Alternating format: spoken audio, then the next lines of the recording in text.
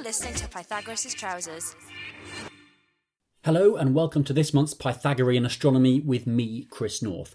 We're celebrating a birthday this month. Now, a lot of people would have been celebrating lockdown birthdays over the last month or so, myself included, in fact. But spare a thought for the subject of this month's episode. Spending nearly every waking moment more than 600 kilometres away from the nearest person, zooming all around the world, and sending pictures to anyone who'll receive them. No, we're not talking about a lonely astronomer. We're talking, of course, about the Hubble Space Telescope, which in April this year celebrated its 30th birthday.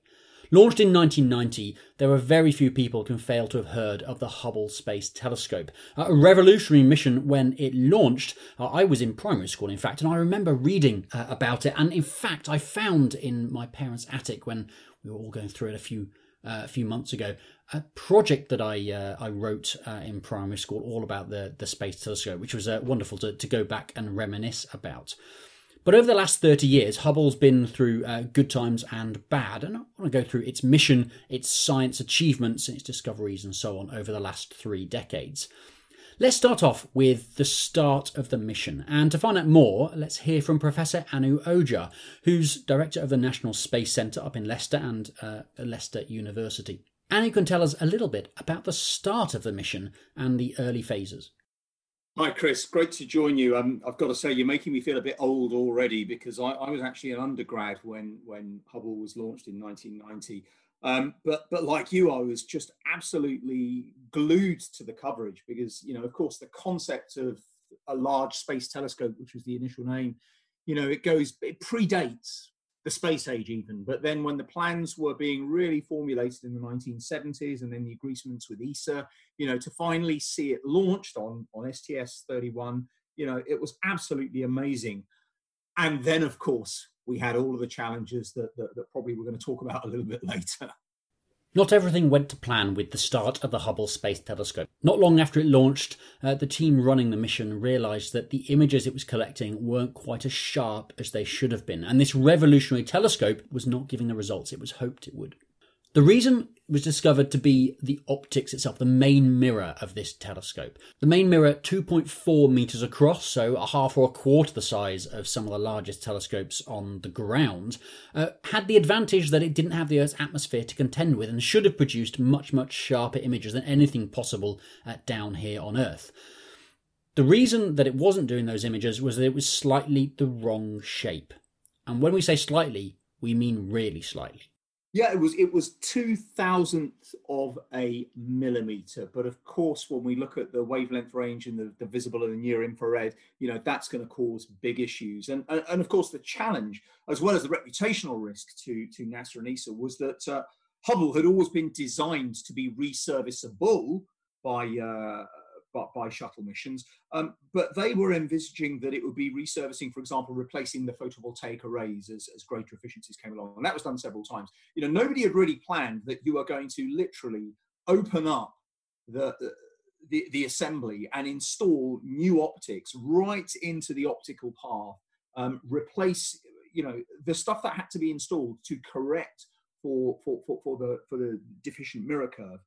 That had never been planned for. And so, having reached the sort of nadir of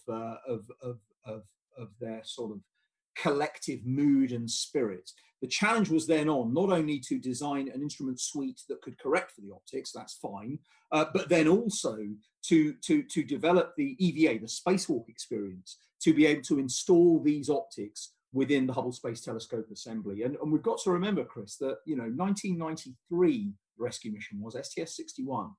That was before we had so much of the spacewalk experience that we've developed during the construction phase of the International Space Station. First components of ISS were launched in late 1998. So one of the biggest challenges for that resurfacing mission was rehearsing what turned out to be the 5 EVAs, the 5 spacewalks involving 4 astronauts. How were they going to work on an assembly like Hubble to install this? Because of course, you could install your equipment, your corrective optics, but if you're at all distorting the structural integrity of the material surrounding the optical path, then you might install the corrective optics, but then your telescope's just going to be redundant. And so a lot of time was spent on on trying to rehearse those procedures. And NASA pulled together, it's some of its most experienced at the time within the shuttle program spacewalkers to do it.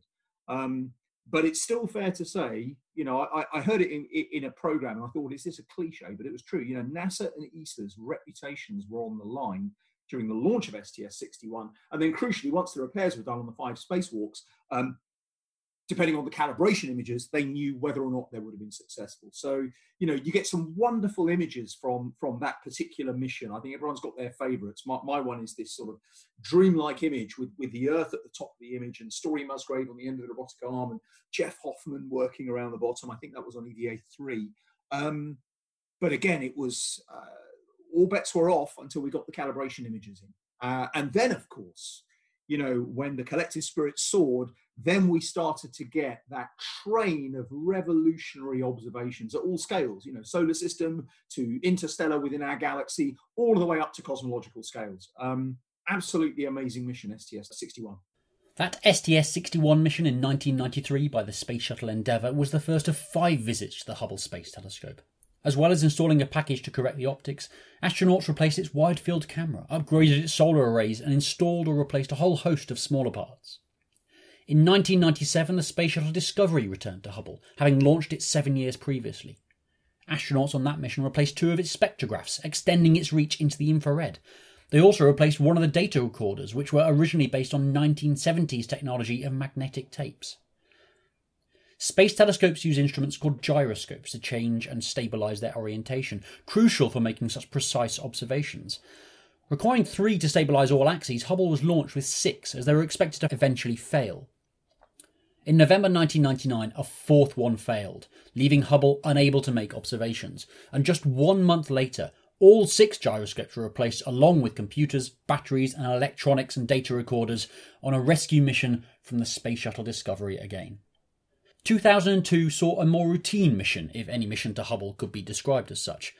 The Space Shuttle Columbia, on its penultimate mission before its tragic loss a year later, carried astronauts to add a new improved camera, which could image larger areas of the sky, and replace the coolant on one of its spectrometers, bringing it back to life.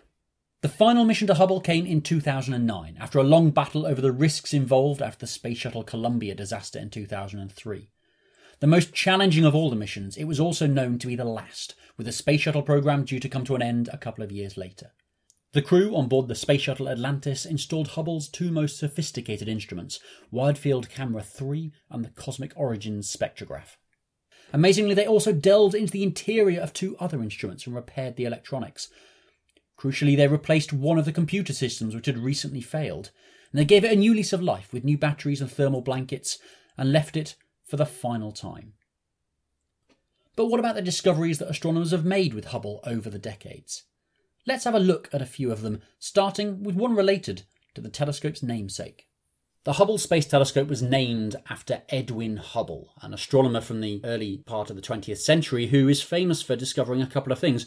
One, that there are galaxies beyond our own. He wasn't the only person to find that, but in 1925 he proved that the Andromeda Galaxy was beyond our own galaxy. And then later on, again along with others, showing that the universe was indeed expanding and that galaxies seemed to be moving away from us on the largest scales, a result that went on to lead to the idea of the Big Bang and the expanding universe in later decades. Those discoveries from almost 100 years ago meant that when NASA and ESA, the European Space Agency, were thinking up a name for their telescope, then Hubble was the obvious choice. And so let's begin with the observations from the Hubble Space Telescope of distant galaxies. Let's hear from Professor Steve Eales, who's an astronomer here at Cardiff University, and he works on galaxies near and far. I mean, the thing that Hubble kind of gave us immediately is it allowed us to look at galaxies in much more detail. So if you observe galaxies, even with a big telescope from the surface of the Earth, you're fundamentally limited by the atmosphere that blurs your vision. But Hubble, of course, was above the atmosphere and so gave us a much more detailed picture of galaxies. And then I guess the other big thing was something that we kind of take for granted now, and it was really a clever idea by Bob Williams, who was director of the Space Telescope Science Institute at the time, and he sort of thought to himself, well, Hubble takes quite a lot of time to take pictures of the universe, but why not actually just stare at a single tiny part of the sky and spend an awful lot of time looking at it? And now this is something that's done fairly routinely with observatories nowadays, but I think at the time it was quite unusual. So Bob, I can't remember precisely how much integration time he used, but essentially he pointed Hubble continuously for many, many hours. I think it might even have been days, with this very tiny pinpoint part of the sky. And by building up the exposure time, they got a very, very sensitive deep image.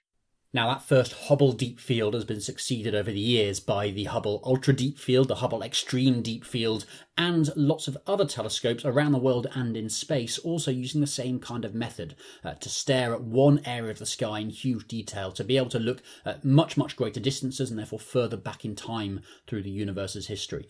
So where does that Hubble Deep Field really sit in that story? It was a stimulating thing. It was kind of a pathfinder. It was definitely a pathfinder for the method. It was a pathfinder for the idea of dumping data sets into the community and then getting people to play with them. The detail it showed in the galaxies was kind of interesting, because it showed that galaxies were smaller at distant high redshifts. A lot of ambiguity about what that means. There's all kinds of weird selection effects and things, but it is with Hubble that we've been able to measure sizes for the first time. It raised loads of questions. It didn't really answer questions, but it raised loads of questions. It produced lots of new data in all kinds of interesting different ways. So it was amazing. I mean, considering the mirror wasn't even the right shape when it was launched, it's been amazingly powerful. Observations by the Hubble Space Telescope have revolutionised astronomers' understanding of galaxies beyond our own, both nearby, such as the Andromeda Galaxy that Edwin Hubble first measured the distance to in the 1920s, to some of the most distant ones we know of. But what of Edwin Hubble's second big discovery, the expansion of the universe? In the mid-1990s, teams of astronomers were using Hubble and other large telescopes around the world to measure how far away distant galaxies were. The aim was to measure the rate of expansion of the universe and ultimately its eventual fate. They thought that by kind of sort of measuring the geometry of the universe, by measuring how the brightnesses change in distance, they will be able to tell whether the universe essentially had a lot of matter in it, or rather less than that. So at the time, people thought the universe, the sort of fate of the universe was governed by how much matter there is in it. So if there's a lot of matter, eventually gravity will make the universe collapse. If there's not much matter, the universe will expand forever. And the idea that these various teams had was that they'd be able to use supernova data and actually figure out which of these two options was correct. But as is sometimes happens in science, and when it does, it's really, really good, they found something unexpected. They found that when they looked at the supernovae, they were actually, I can't actually remember, it's much fainter or much brighter than expected. But anyway, they found they were very, very different from all the standard models. And what that made them realize is that it's not just gravity that's important in determining whether the universe expands forever or contracts. There's also a mysterious, weird force that appears to be making the universe accelerate, which we now call dark energy. And that discovery led to award of the Nobel Prize a couple of years ago. So that was incredibly unexpected and incredibly exciting. Now, Hubble didn't just look at distant galaxies, it also looked at our own galaxy and the material within it. This allowed it to produce beautiful images of regions where stars were forming, nebulae, clouds of gas and dust, light years, tens of light years, thousands of light years across sometimes. And within them, those images of stars being born. One particular image grabbed the attention of astronomers when it was first taken back in the early 1990s and really showed us about the first stages of the formation of whole solar systems. Here's Professor Jane Greaves, who works on the formation of solar systems and is based here at Cardiff University. Oh yes, this was the discovery of the so-called Proplids in the star-forming region in the Orion constellation. this was really amazing, actually. So Proplids is a slightly funky abbreviation for protoplanetary disks, and this is a sort of flat whirling plate of stardust and gas that we expect around very young stars. And it had been a hypothesis going back centuries, really. This was like a way the solar system had formed, which is why the planets all orbit in, like, they were all like circles drawn on a plate. But it'd been kind of in the background as far as observations went. There'd been a few attempts in the 80s. And then when Hubble came along in the 90s, there was suddenly this stunning picture of these dark plate-like things floating against the backlight of the Orion Nebula.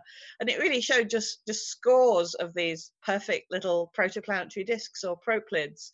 And it was just, a reality check of, we're on the right lines. We can get into this more and find out how planets form.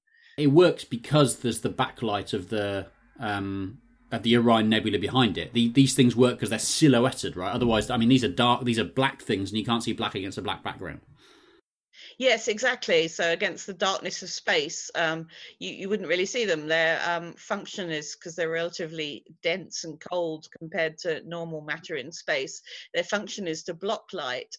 So it was really the backlight was the surprise that suddenly they were all revealed. Of course, we've gone on since and found other ways of detecting these proplids, and in some different wavelengths of light that Hubble doesn't do. For example, they glow, or they tell you about the gases. But it was really this discovery image. We went from like maybe one object where we're like, yep, that looks like a disk, to these dozens.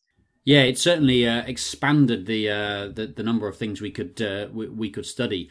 And so what do we now know about the process of formation, or of forming solar systems? What's the current understanding of how that actually takes place? Well, the current understanding is that the original idea was pretty much right. So the stuff whirling around the sort of equator of the star forms this kind of plate of gas and stardust, and that's turned out to be correct.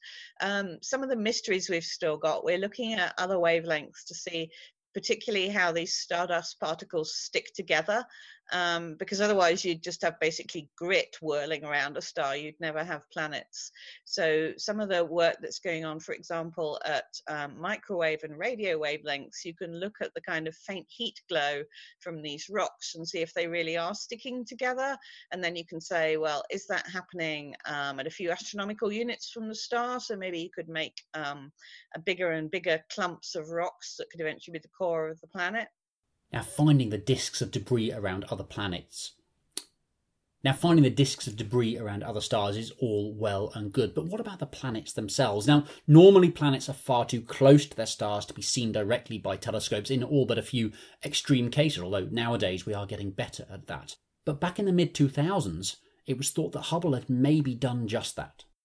Yeah, this is really amazing. So I think in 2004, Hubble was taking pictures trying to image basically not one of these proplids, but a much older dust belt basically around the star Fomalhaut.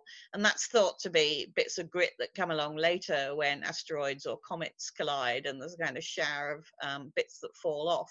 And in the image, they noticed this kind of bright dot. And then by doing it a couple of years later, and then a bit later, it looked really like the track of a planet, something that was maybe illuminated by the star or glowing a bit with its own internal radiation. And this was really exciting because it's quite a nearby star. It's only like 20 light years away, so it's a bright star in our skies. And it looked like we were really seeing a giant, unexpected planet moving in this nearby system.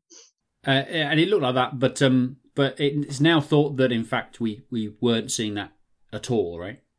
Yeah, this is kind of funny because I think astronomers thought, well, job done, and dusted their hands and went on, did something else. And then somebody went and checked images that were taken later, so in the early mid-2010s, and they found the thing, it was moving, but it wasn't behaving quite like they thought. It was getting fainter and leaving a sort of squiggly trail when they put the images together. And it really looks like it wasn't a planet at all. It was kind of a cloud of exploding particles from maybe where two asteroid-like bodies collided.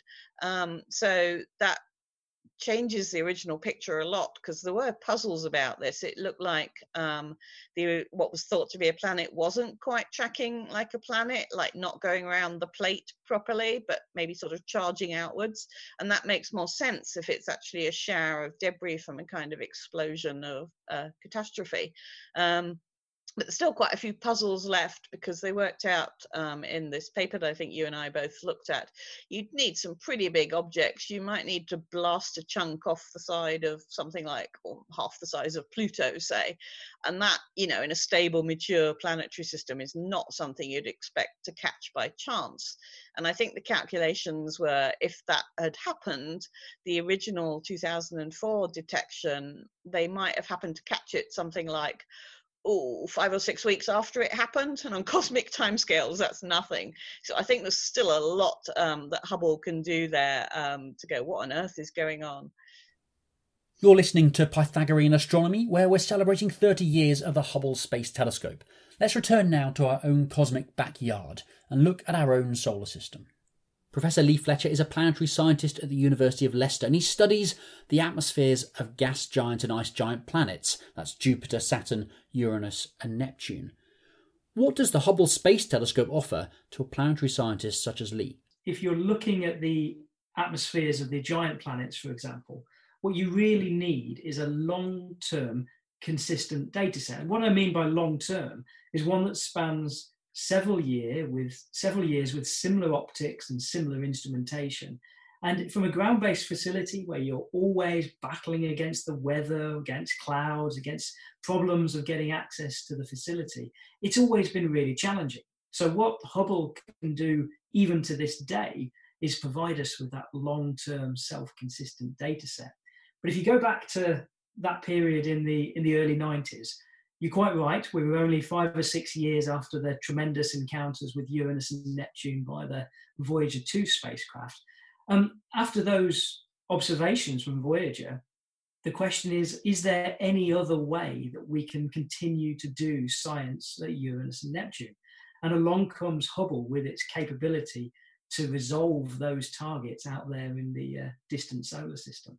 And one of the earliest exciting results that came from Hubble's observations was that an enormous great dark spot that had been swirling in the atmosphere of Neptune when Voyager flew past had completely vanished. In the 5 years between 1989 and 1984, that large swirling vortex had dissipated completely, and that was quite an exciting thing to find. There's a program called OPAL, the Outer Planet Atmospheres Legacy. And the idea there is to look at Jupiter, Saturn, Uranus and Neptune once every year and do it in such a way as you can track the slow evolution of their atmospheres as they perform their long and lonely journey around the sun. In some cases, like Uranus now, we've got more than a Uranian season of observations from Hubble. The Uranian season is 21 Earth years long, and we've got more like 26 years of data now, so we can see how that atmosphere evolves. OPAL has been a wonderful workhorse for planetary scientists over the past several years of it operating. The Hubble Space Telescope is far from the only telescope that astronomers use. There are hundreds, maybe thousands of other telescopes down here on Earth, some of them much bigger. The largest telescopes currently in use for optical astronomy are maybe 10 metres across, some bigger, and there are even bigger telescopes, 30 or 40 metres across, planned for future operation. Those telescopes are limited by our own planet's atmosphere, but they can overcome that through techniques such as adaptive optics, adjusting the shape of one or more of the mirrors in the telescope to counteract the wobbling of the light caused by the air that it's looking through.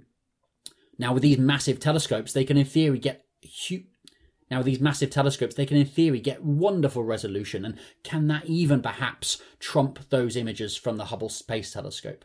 You don't even need a professional class telescope these days to contribute to things such as planetary scientists. Amateur astronomers all over the world use their telescopes to take very useful observations of planets in our solar system, for example, that professionals will use in their analysis. So do these developments in both amateur and professional telescopes here on Earth make Hubble obsolete?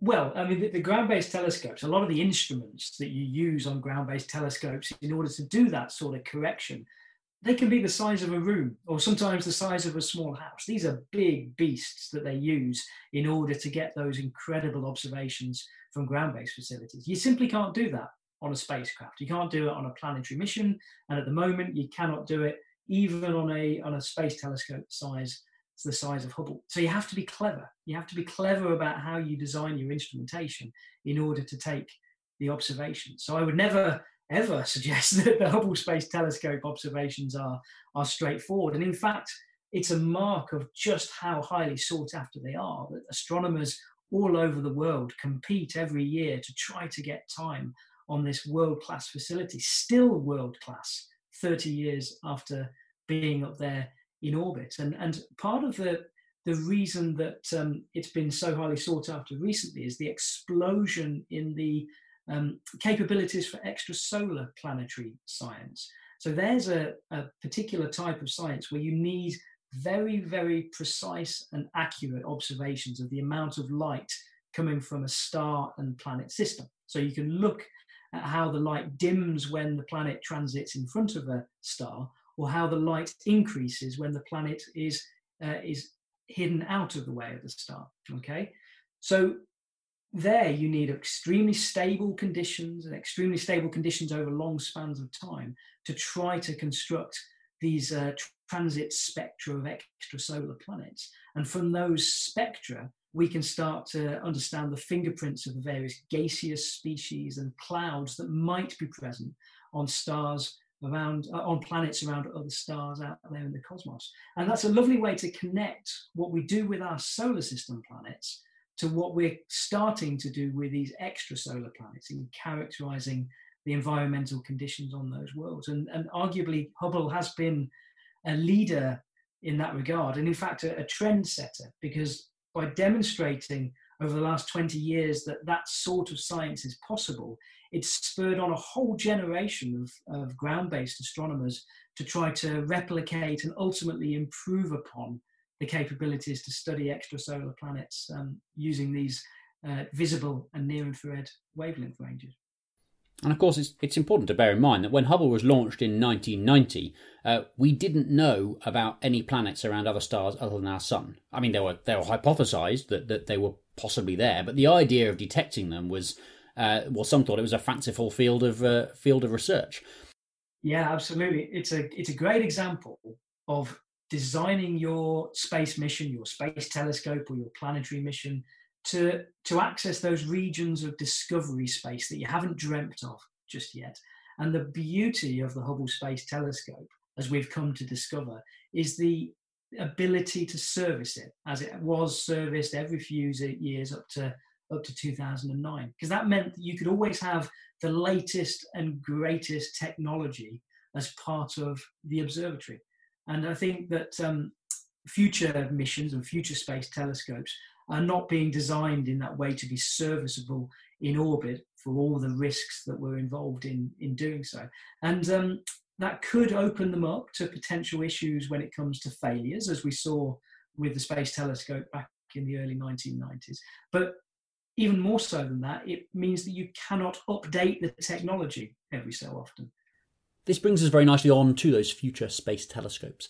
Although there are missions constantly being designed, built and launched to make very targeted observations in one particular field, every now and again we get a telescope that is very, very broad in its scope, such as the Hubble Space Telescope. The next big mission that's being worked on by institutions around the world, comprising NASA, ESA, the European Space Agency, and the Canadian Space Agency, is the James Webb Space Telescope. It's often billed as the successor to Hubble, though that's not necessarily quite accurate. To find out more, let's hear from Dr. Sarah Kendrew from the European Space Agency, who's an instrument scientist on one of the instruments on the upcoming James Webb Space Telescope. James Webb Space Telescope is often billed as the successor to the Hubble Space Telescope, but it really is quite a different observatory. Very different from Hubble. It's going to be observing purely in the infrared, so at longer wavelengths than where Hubble's instruments are sensitive, although there is a region of overlap. And James Webb was really designed to build on those particular areas where Hubble made some of its biggest breakthroughs. That is, for example, study of galaxies in the early universe at very high redshift, the formation of stars and planets, and then excitingly also the study of the atmospheres of planets around other stars, which is an area that really almost didn't exist when we started planning for the James Webb Space Telescope, because this is really quite a recent area of discovery. But with James Webb's larger size and its incredibly good sensitivity and the various capabilities it has on board in its instruments, is going to be a fantastic observatory for characterizing exoplanet atmospheres as well. So James Webb won't be a direct replacement for Hubble, but hopefully a very worthy successor when it launches in the next year or two. Here's Jane Greaves on how it fits in with the science she's trying to do. So the JWST fits in beautifully neatly between the short optical light and the long radio light.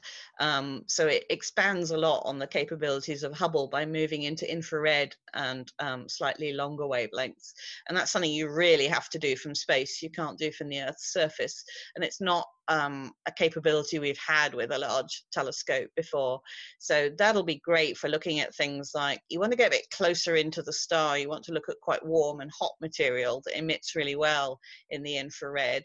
If you want to look at the inner zone where maybe a planet like the Earth would form. So we'll be able to use JWST to take pictures to say, well, how much stuff is there? Can we maybe see little dark lanes carved out by forming planets in some of these protoplanetary disks. And also because JWST will be a really flexible telescope with lots of instruments, we'll be able to look at gas that's there for things like, have you got stuff you could make an atmosphere for an Earth-like planet, even like particular elements, like with a push we might be able to find some of the chemical elements that are important to life that we don't think about so much, but nitrogen, sulfur, phosphorus, that kind of thing. They've all got chemical fingerprints we can start to look for. The Hubble Space Telescope is like a cat. It's had many lives. Not only did it have that first rescue mission in the early 1990s to correct the optics, that's not something that's going to be possible with the James Webb Space Telescope. So what does that mean for its lifetime? Here's Sarah Kendrew again. So this is an area, again, where James Webb is going to be quite different from Hubble. James Webb is not going into an orbit around the Earth. It will go to an orbit at L2, which is the second Lagrangian point, which is approximately 1 million miles from the Earth. So it's a very long way away. So James Webb will not be serviced. It will not be repaired. And the lifetime of the mission was proposed to be 5 years, but it will be significantly longer than that, we do know by now. But it will definitely not be in operation for 30 years. So it is more of a limited lifetime mission. That's, again, one of the reasons why it is so important to get it right when we launch, because if something, we cannot go fix it, we can't go service it, we can't go upgrade the instruments, there are no plans for that. So also, again, in terms of preparing the science we want to do, we can't wait sort of 5 years to figure out how to do something. Like, we really have to do a lot of planning and modeling and simulations to really kind of figure out how to do the best science with James Webb. One of the interesting things about Hubble and the way the mission's panned out is that the really groundbreaking discoveries that it's made have not been the ones that it was initially planned or designed to do. So it had those key projects initially when it launched, and things like the Hubble Deep Field, the atmospheres of exoplanets, the accelerating expansion of the universe just weren't included in that list, partly because they weren't even really envisaged at the time. With James Webb, what scope is there for those kind of serendipitous discoveries that hopefully will be made by scientists all over the world? Yeah, I actually always find that very exciting, reading about what people expected to do with Hubble and then look at the things that have made the biggest breakthroughs. So I work on the mid-infrared instrument for the James Webb Space Telescope called MIRI. And actually, it's the mid-infrared instrument is really going to really open up a lot of parameter space. Because in the mid-infrared, The most direct predecessor was the Spitzer Space Telescope, whose mirror was less than a meter in size. So it's really the size of the James Webb Space Telescope and its sensitivity and the range of capabilities is going to be so much better than we had with the Spitzer Space Telescope. It can't not make some amazing, unexpected discoveries. One of the interesting things about Hubble and the way the mission's panned out is that the really groundbreaking discoveries that it's made have not been the ones that it was initially planned or designed to do. So it had those key projects initially when it launched, and things like the Hubble Deep Field, the atmospheres of exoplanets, the accelerating expansion of the universe just weren't included in that list, partly because they weren't even really envisaged at the time. With James Webb, what scope is there for those kind of serendipitous discoveries that hopefully will be made by scientists all over the world?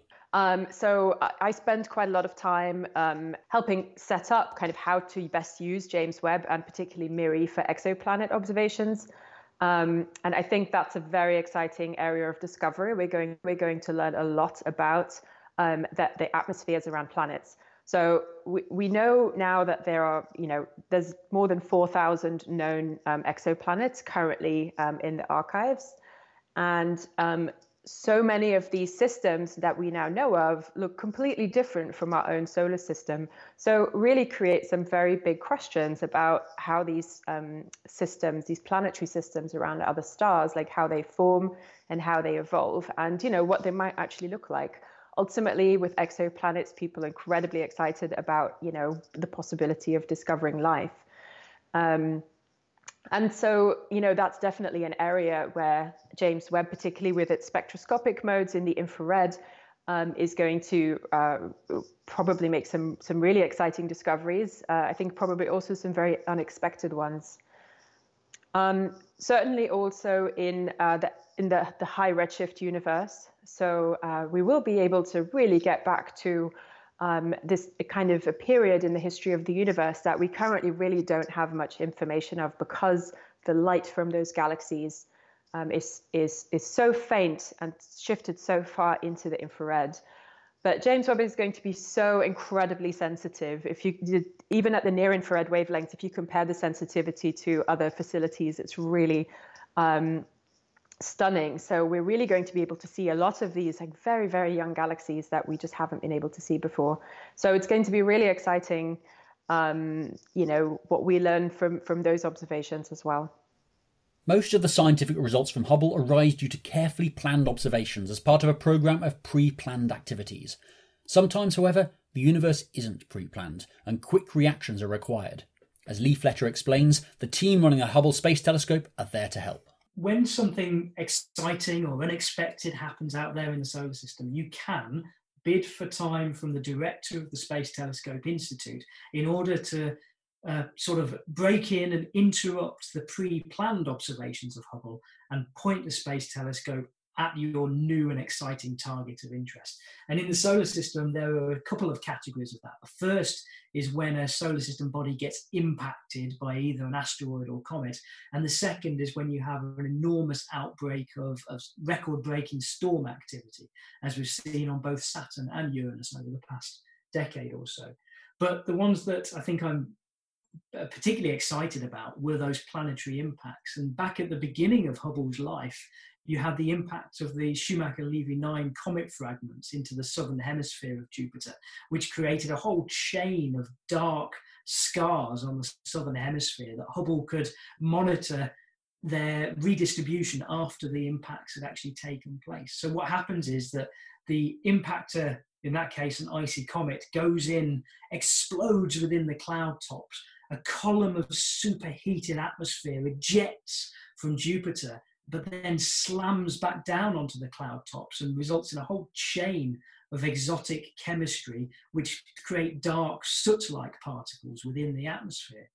So when I was a postdoc working out at JPL in 2009, JPL is out in California and is one location where planetary robotics are developed and readied for launch.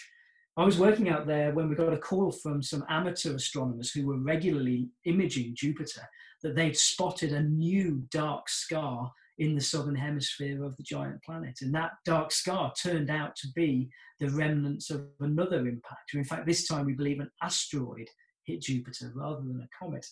Now, the Hubble Space Telescope had just undergone its final servicing mission in 2009. And so when we asked for time from the director in order to point Hubble at this fresh impact scar, we actually thought that we wouldn't have the opportunity simply because they were still checking out the observatory after that servicing run.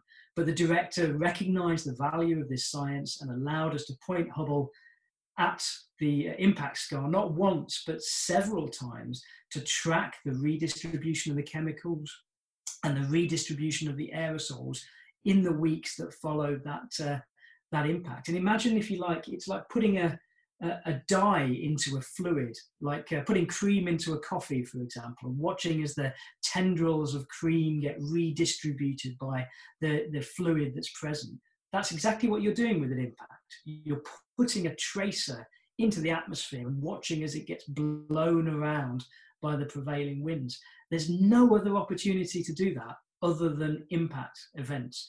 And so that data set that we got from the Hubble Space Telescope will keep planetary impact and planetary atmosphere modelers going for years and years to come.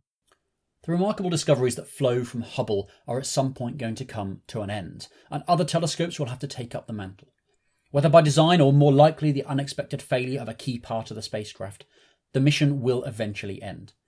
What are astronomers likely most going to miss? Over the 30-year lifetime of the Hubble Space Telescope, the capabilities of amateur observers have come along in tremendous leaps and bounds, to the extent now where amateur observations of Jupiter and Saturn, for example, can provide data sets that don't quite rival Hubble quality yet, but you could envisage them doing so in the not too distant future. And even amateur observers now are able to spot very bright storm activity on distant Uranus and Neptune as well. So the pace of developments in the amateur community has been quite remarkable.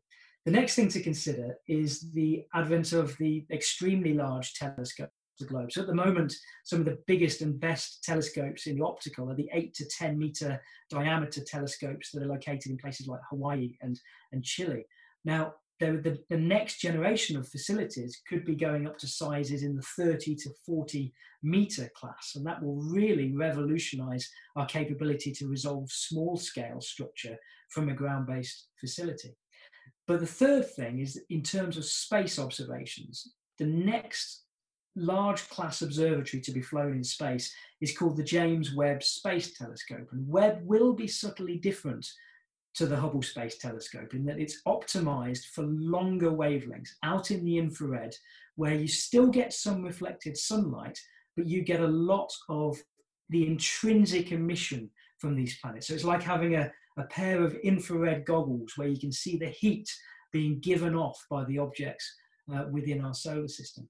And in order to measure those sorts of traits, you need a bigger mirror than Hubble has ever had, and you need your components to be cooled down to low temperatures. So the James Webb Space Telescope will be a very different beast to Hubble, and we probably shouldn't think of it as a Hubble replacement. And in particular, what it won't do is it won't give us access to the ultraviolet. And that's something that I think astronomers, not just planetary astronomers, but astronomers across all different fields, will be feeling quite keenly when Hubble's life does come to an end.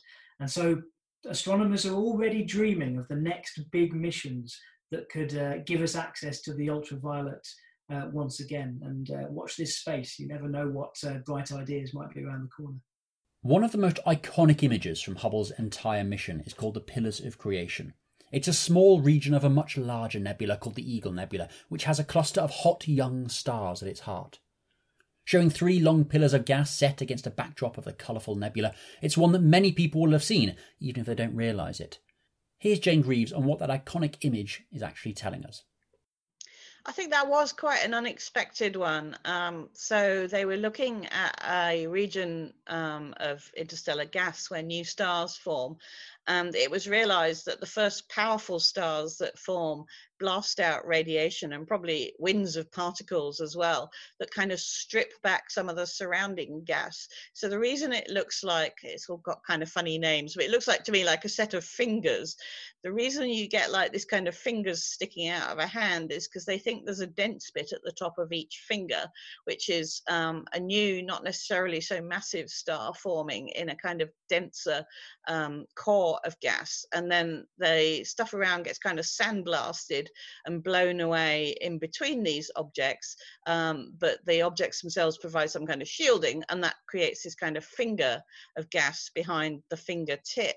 So it does kind of make sense when you think about it, though. How this sandblasting idea kind of works with radiation, I think, is still quite debated. But it gave us the idea that you could see these bright new young stars forming, but there are also hidden stars that are following along a bit more slowly in the evolution and have yet to form. And in fact, we went and took infrared and longer wavelength images later that showed that's exactly right. There are these much cooler lumps of material about to form stars within the fingertips, but you needed the long wavelengths that can look deeper into the dust and gas to actually find those. So the Hubble image kind of posed us an idea and went, well, that's how we think star formation works. Go out and see if that's really true. They did a beautiful job of making sure our eyes could pick up what Hubble can see when the image is reproduced. There are, in science, we don't want to go, oh, everything is sorted because we found one picture that confirms our idea of how things work. So in fact, Hubble's got other pictures of nebulae where the similar physics happens. But I think it's that iconic first one, like the Proplids, that you go, yeah, that really is how it works because of this beautiful detailed picture. So with groundbreaking discoveries along with awe-inspiring images, how important has Hubble been to the astronomical community? Here's Anu Ojar again. I think it's been absolutely critical. I mean, I think what it is that the images from Hubble enable an emotional connection that you may not otherwise get. And I've seen this with astronomers as well. That emotional impact occurs amongst the general public, it occurs amongst students, it occurs amongst teachers, it occurs amongst astronomical professionals as well. I think, and this is just a personal sort of opinion, is what draws us in as astronomers, be it professional or amateur, is beauty, be it the beauty of the mathematics that we can use to describe, the dynamics that we see in the universe at all scales, to the beauty of applying those physical principles to what's going on, for example, within the electron transitions in an atom that we know is in an interstellar dust cloud. It's about beauty. And ultimately, whether we express that beauty in terms of mathematics or we express it in terms of the visual imagery we see, Hubble is about beauty. And I think that is why it's been so transformational. With one of the reimagined Star Trek series, Star Trek The Next Generation, when the first film came out, which I think was about 94, 95, or thereabouts, one of the backdrops immediately was, you could see it, a version of Pillars of Creation of M16. So, and again, we've seen so many of those Hubble images now being used as backdrops in science fiction. There's that, but it's also, again, that connection about Hubble and about astronomy and better understanding the Earth and our solar system, because, I know I'm being a little bit approximate here, but we could argue that our solar system was possibly born out of a cloud of dust and gas just like this. So Hubble, through the Pillars of Creation, M16, call it what you will, it's shown us effectively, given us an insight into the birth of our solar system visually in a way that the public can get. Yeah, so Pillars of Creation, one of the oldest images, one of my favorites, and as I say, it's giving us a glimpse of what the conditions were like in our part of the galaxy, 5 billion years ago, that led to the formation of our solar system. I think it's fair to say that even cosmologists can't help to be affected by images such as this. Here's Steve Eales. In my book I'm writing, I've been using these images of cosmic dust in our galaxy, and I look at the Hubble pictures of Pillars of Creation or some of these other and you just see these amazing veils of dust. I mean, it almost drags you into the picture. You can almost, for the first time, it almost feels like we're almost being dragged into the actual interstellar medium. The visual stimulation it has provided to the astronomical community is phenomenal. Hubble makes you feel for the first time almost as if you're there, as if you could feel the veils of dust, the clouds of dust floating past you, or you can, and you can see the dust in the nearby galaxies. I mean, the amazing detail, and it's almost like looking at clouds in the sky. It's just because it makes you imagine stuff. And there we leave our journey with the Hubble Space Telescope and its 30 years and counting of incredible science. That's it for this month. My thanks to my guests, Anu Ojar, Steve Eales, Jane Greaves, Lee Fletcher and Sarah Kendrew. Don't forget you can find past episodes and subscribe to the podcast at pythagastro.uk. But until next month, goodbye. You've been listening to Pythagorean Astronomy, an extended version of this month's Astronomy Roundup from Pythagoras' Trousers, a weekly science and technology radio show presented by me, Rhys Phillips. You can catch up on full episodes of Pythagoras' Trousers, subscribe to our podcast and get in touch by going to www.pythagoras-trousers.radio.fm.